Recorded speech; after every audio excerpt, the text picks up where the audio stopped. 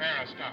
Try and fuse the public enemies, bring a reign of terror, and baffle police. I want him dead. I want his family dead. I want his house burnt to the ground. I want to go to the middle of the night. I want to piss on his ass.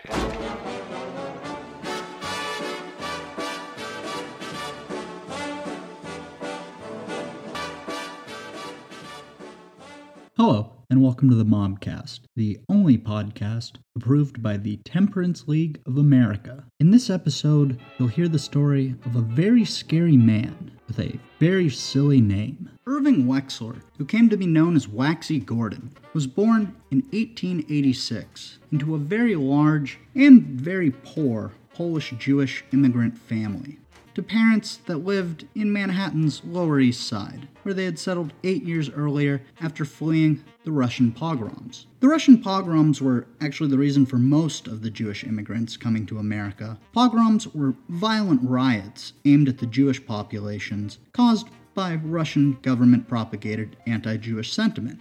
The Lower East Side was where many of these Jewish immigrants settled, and this is where Waxy grew up. Waxy got his life of crime started at a pretty early age, beginning to pick pockets around the age of 12. This is actually where he got his nickname. His friends had started calling him Waxy because of his ability to remove a victim's wallet so smoothly that it was as if it were coated in wax. He picked up the moniker Gordon later in life from one of the many aliases he'd used to shield his identity. However, he must not have been using enough wax, because he got arrested for pickpocketing in 1905 at age 18, and then he got pinched another 2 times for pickpocketing. These 3 arrests ended up costing him 38 months of his life by the age of 23, so he decided to pursue a different avenue of criminal activity, working as a strong-arm goon for Dopey Benny Fine's gang. Dopey Benny would hire out his gang to labor unions for the purpose of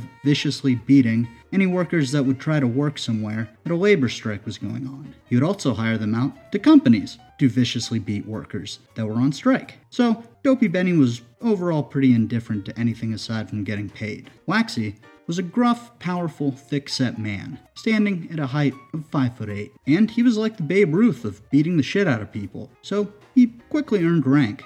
In 1914, at the age of 28, Waxy was arrested, along with 13 other hoodlums, for the shooting of a court clerk who caught a stray bullet during a gang fight that had turned into a shootout. Waxy ended up being one of the only 2 gang members to get put on trial for the murder, supposedly because Dopey Benny had rolled over on him to save himself. After a lengthy trial, Waxy was acquitted. However, he ended up going to prison anyways for beating a man and robbing him of $465, which is approximately $11,000 when adjusting for inflation, which is what all other monetary amounts on this podcast will be adjusted for. Waxy got released in 1916 and returned to Manhattan to find that Dopey Benny had gone into hiding and was out of the labor racket. So Waxy, not wanting to waste his talents, hired himself out as a freelance labor goon, specializing in strike breaking and robbery. Then, in 1920, the 18th Amendment went into effect, and the prohibition of alcohol began. In order to get a better understanding of the effects of prohibition on the political landscape of the time, here's my confidential informant, a political science professor from Rice University. Can you describe what the atmosphere of the country was like in 1920? Well, World War I was over. The nation was tired from that. We'd gone through a period of progressivism for the better part of the last 2 decades, in which it was felt that government could accomplish many things. But by 1920, the country had grown tired of progressivism, and Warren G. Harding ran for president on the slogan, a return to normalcy. So 1920 marked a turning point in terms of how people felt about what government could and couldn't do. What's interesting, though, is probably the last mark of progressivism was the ratification of the Prohibition Amendment. What do you think the goal of Prohibition was in the eyes of those who voted to pass it? Well, I think in the true spirit of progressivism, some people truly believed that you could simply outlaw something and it would make the problems go away. Others supported prohibition pragmatically to get themselves reelected. As it turns out, the people who supported prohibition could be a tipping point in many elections. And so both Republicans and Democrats sought the prohibition voters because it could put them over the top. So you had many politicians supporting prohibition who didn't really support prohibition, and many of them continued drinking. Warren G. Harding, it was believed, drank through his administration, and he supported prohibition. There were many like him. And so it would be wrong to conclude that everybody who supported it was genuine in their support and sincere. Certainly some people were sincere, but other people did it as a matter of political expediency. Were there any key events that really highlighted a seeming need for something like the 18th Amendment? Well, it had been going on for a long time. Temperance really was probably the first social movement in the United States going back to the period right after the Revolutionary War. It was the first social movement to involve women, too, because the cost of alcohol fell largely on women. This is a period when women couldn't work outside the home and there was very little in the way of a social safety net. So when the man of the house got into trouble with alcohol, lost their job, lost their home, a lot of the pain would fall on women who were truly displaced with absolutely no means of support. And so that movement was going on throughout the 19th century, and they'd succeed locally. They could get a community to close down the bars, but the problem was that people would simply bring in alcohol from adjacent jurisdictions. And so the pressure to prohibit alcohol shifted up from the local level to the state level, and actually the state of Maine outlawed alcohol before the Civil War, and that was eventually rescinded. But the pressure to move it upward continued on throughout the 19th century. The National Congress, the people in Washington, were reluctant to support it because alcohol constituted a major source of revenue for the federal government. We didn't have an income tax, but we passed an amendment to the Constitution for a federal income tax at the beginning of the 20th century. And once the Congress had a reliable source of income, they were no longer as reluctant to outlaw alcohol. And so you had sort of a perfect storm there where you had an income tax to substitute from alcohol revenue, and you had the continuing pressure for prohibition, and so that perfect storm provided us with the 18th Amendment. How did prohibition affect the common American of the time, be it in New York City or in the more rural areas? Well, it turned a lot of law-abiding people into law-breaking people because just because it was outlawed didn't mean people didn't still like to drink. And so it had the effect of making many people disrespect the law. It was very difficult to enforce because the 18th Amendment and the later Volstead Act to implement the 18th Amendment didn't commit the kind of resources necessary to eliminate this commodity that many people sought. And so it was a very, let us say, leaky law where there were many opportunities to get around it, and many people did.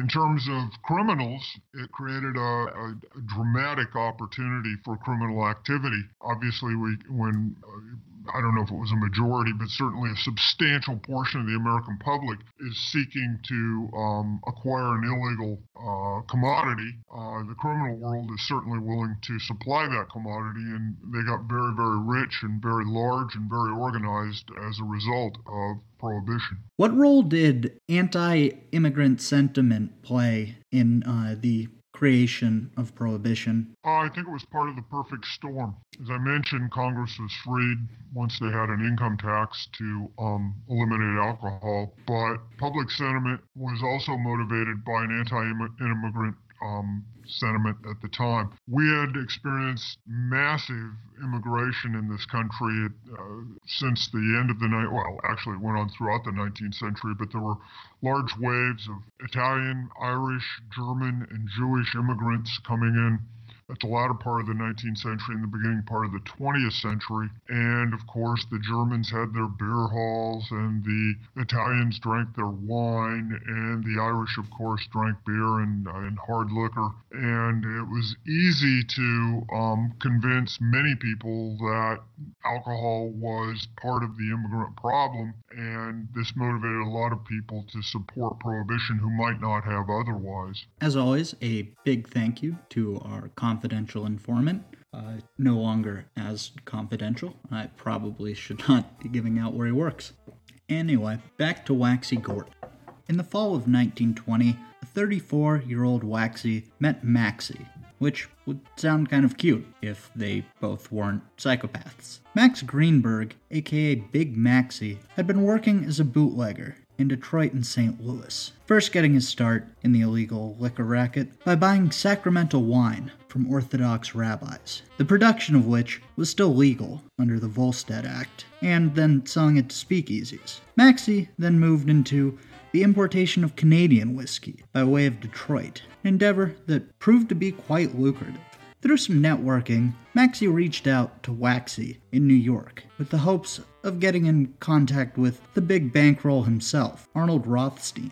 Waxy knew Rothstein from previously working for him as hired muscle around the garment district, and would successfully put his new pal Maxie in contact with him. But Waxy would obviously want a part of the action after hearing about how much money was being made from booze. Maxie was hoping to secure $2.1 million for the purpose of acquiring a fleet of speedboats to increase the volume of liquor he was smuggling in from Canada. Rothstein met with Maxie and Waxy on a park bench in Central Park and listened to their pitch and request for financing.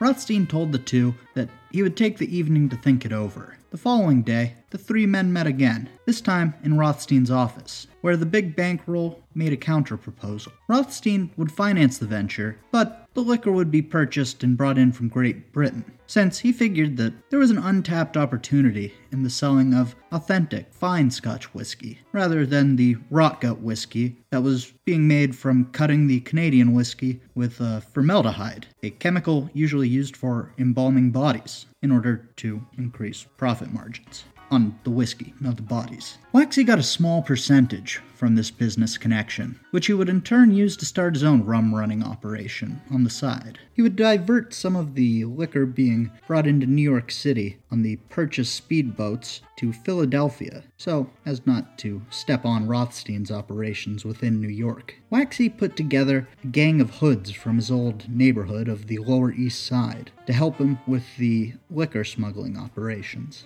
The liquor would be retrieved from Rum Row, which was a fleet of ships that had just crossed the Atlantic and anchored off the coast of New York and New Jersey, just outside the 3-mile limit. It would then be brought ashore on the speedboats and then taken to the warehouses, where it would be cut and stored, and then sold to restaurants, clubs, and other bootleggers throughout New York and Philadelphia. After Rothstein ended his partnership with the two in 1921, he continued to help finance them. Waxy took over 2 large warehouses when they split, one in the city and the other on Long Island. Rothstein would end up later using Waxy's speedboats to smuggle in diamonds and dope. As with rum running, it was Waxy who saw the large profit potential in narcotics, and later introduced it to Rothstein. However, Waxy himself still lacked the finances to enter the narcotics racket on a large scale, at least during the early days of his liquor operation. It wasn't before long that Waxy had built his own operation into an efficient, far-reaching machine that he oversaw from his headquarters in the Knickerbocker Hotel on 42nd Street and Broadway. Waxy started to model himself after his mentor, Rothstein, living lavishly in a 10-room apartment on Manhattan's Upper West Side, as well as owning a large home on the Jersey Shore. He had gone from being a rough goon to somewhat of a gentleman about town, adorned in expensive suits and traveling solely by limousine. However, despite this polished appearance, at his core he was still a grubby and coarse man. In 1925, government agents who had been watching Waxy's operation got lucky when Hans Furman, one of Waxy's ship captains, was unhappy with the amount of money he had received from one of the shipments. Furman decided to get even by going to the authorities and telling them about a Canadian steamer that was on its way to Queens with a hidden cargo of liquor consigned to Waxy. On September 23rd, agents raided Gordon's headquarters, arresting everyone there, including Maxie Greenberg, as well as seizing maps, charts, and radio codes. Gordon, who was actually en route to Europe for a vacation with his family, was arrested upon his return. Before Waxy's trial was to begin, Furman mysteriously died in a police-guarded New York hotel room. The police were quick to rule it a suicide, and the case against Waxy went down the drain.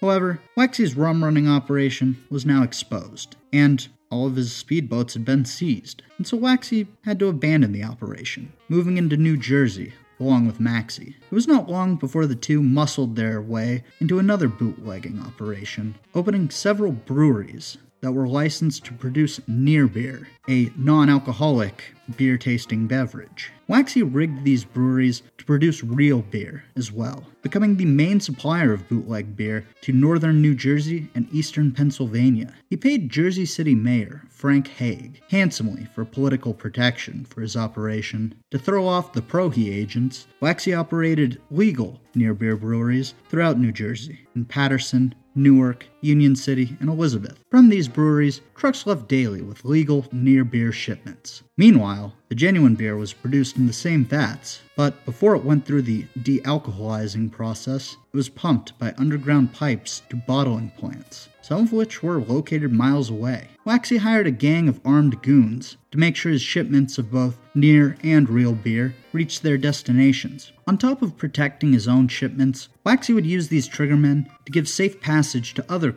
crime bosses' shipments, charging protection, of course. This protection charge put the liability, though, on any shipments coming through Waxy's territory squarely onto him. In the fall of 1929, a convoy of trucks loaded with booze owned by Salvatore Maranzano, the boss of a very large Italian-American crime family, was making its way through northern New Jersey, late at night, when it was forced to stop because of a downed tree in the middle of the road. The 10 men riding shotgun, which at the time literally meant riding in the trucks with shotguns, got out to move the tree so they could pass, when they were suddenly ambushed. A group of masked men emerged from the bushes on both sides of the road and opened fire on the convoy.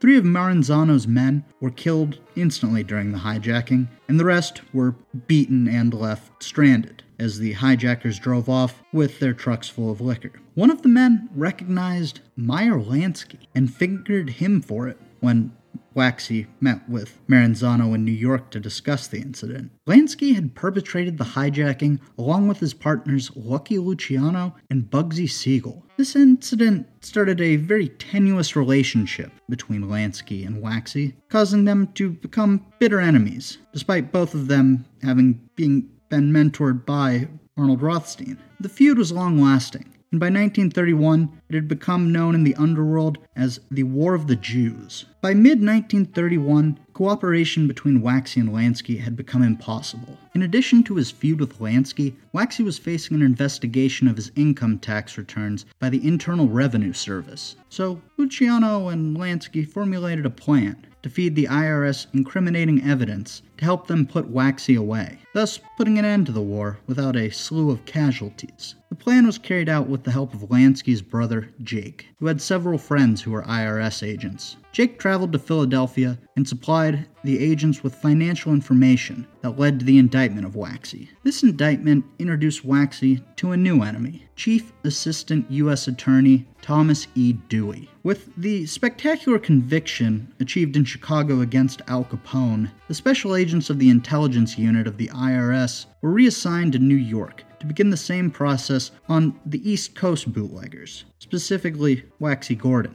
For 2 years, 6 investigators had worked full-time, collecting evidence that would stand up in court. During the final 6 months, a half-dozen lawyers and 12 IRS agents formed the task force against Waxy. The ongoing investigation culminated in the arrest of Waxy at his hunting lodge that he owned in upstate New York. He had been hiding out there for months due to an attempt made on his life by members of Dutch Schultz's gang over a territory dispute. Because of this failed assassination attempt, Waxy had started keeping 2 bodyguards with him around the clock. as well as a speedboat docked by the lakeside, and even a pistol under his pillow. But none of that helped him, because in May of 1933, the 47-year-old Waxy was arrested and charged with income tax evasion. Thomas E. Dewey had a massive undertaking in building a case against Waxy for tax evasion. He had to find out who was selling supplies to the breweries, the trucks for transportation, the machinery in the warehouses, and the banks that were holding the money, and then subpoena each of them in order to legally acquire this information. In several instances, the investigating agents were in a foot race to get to these companies' and banks' records before Waxy's men did, and they usually lost. The agents would find that accounting entries had been rewritten or altogether destroyed. There were times that when agents went into New Jersey banks and were told to sit and wait, only to watch as Waxy's men would show up and withdraw all of the money from his accounts, and then remove any evidence of ownership of those accounts. In one instance, agents were arrested in a Hoboken bank by the local police and then held until Waxy's men arrived and carried off the records. Although Waxy never opened a bank account in his own name, he was very careless at times and would endorse checks using his own name, which I'd imagine would be Irving Wexler rather than the nickname Waxy Gordon. On top of dealing with crooked police, Dewey would also line up dozens of witnesses, only for them to suddenly forget everything they had to say. Yet, Dewey pressed on, and by the end of the 2-year investigation, after interviewing over 1,000 witnesses, searching 200 bank accounts, and tracing the toll slips on more than 100,000 calls, Waxy was finally charged with evading the payment of federal income tax. At trial time, Waxy was accused of having an unreported net income of $19.3 million in 1930 and $16.2 million in 1931, which was a pretty drastic difference from the $140,000 that he had claimed during these 2 years. After 9 days, 131 witnesses, and over 900 exhibits, Dewey rested his case, and the defense then tried to convince the jury that the businesses were actually owned by Maxcy Greenberg, who was now deceased. The final defense witness was Waxy himself. His testimony proved to be pretty pathetic. He claimed to be lured into the beer business by Maxcy, and that he was nothing but an unknowing pawn. A verdict was reached by the jury in just 51 minutes, and Waxy was found guilty. The judge fined him a total of $2.4 million and sentenced him to serve 10 years in the federal penitentiary in Atlanta. In 1940, after serving only 7 of these 10 years, Waxy was released and immediately hightailed it for San Francisco, despite still owing $14.5 million in back taxes. When San Francisco police officers found him registered at an expensive hotel, he told them that he had come west to begin anew, and that he was now selling a revolutionary type of cleaning fluid. Although he had over $6,000 in cash with him, the police arrested him for vagrancy. Waxy left San Francisco and tried to fly under the radar back in Philadelphia, which he was not very good at, because in 1944, in the midst of a sugar ration because of World War II, he was caught selling 10,000 pounds of it to an illegal distillery, and was subsequently sentenced to another year in jail. Upon his release, Waxy went right back into a life of crime. I guess it was the only thing he ever knew. This time, he pursued the drug trade. He soon was heavily involved in the importation and distribution of heroin, and by 1950, the Narcotics Bureau had a pretty large file on him. In December of 1950, the Bureau set up a sting, using an ex-convict to befriend Waxy and set him up. After 2 successful drug transactions, Waxy got nailed on August 2nd, 1951, by federal agents for selling heroin. This arrest meant that Waxy was not just facing a sentence for heading a narcotics ring that had international connections, but that he was also on the hook as a 4-time offender to the Bums Law, which called for an automatic life sentence to any criminal convicted of more than 3 separate felonies. Upon his guilty verdict being passed down, the judge presiding over the trial told the court, since his first act of lawlessness 46 years ago, his contempt for authority, manifested by progressively more serious criminality, has been like a malignant cancer. weakening the dignity and good order of the community. He then turned to Waxy and told him, "You have demonstrated repeatedly that there is no crime or racket to which you would not resort in order to make $1. Your latest and most dastardly offense is typical of your hostility, and it should ring down the curtain on your parasitical and lawless life." Ouch. Waxy then received his final sentence, 25 years to life. Waxy spent a year in Sing Sing before being transferred to Attica and then finally to Alcatraz. He was only on the island for 6 months though, as on June 24th, 1952, a 64-year-old Waxy Gordon died of a heart attack.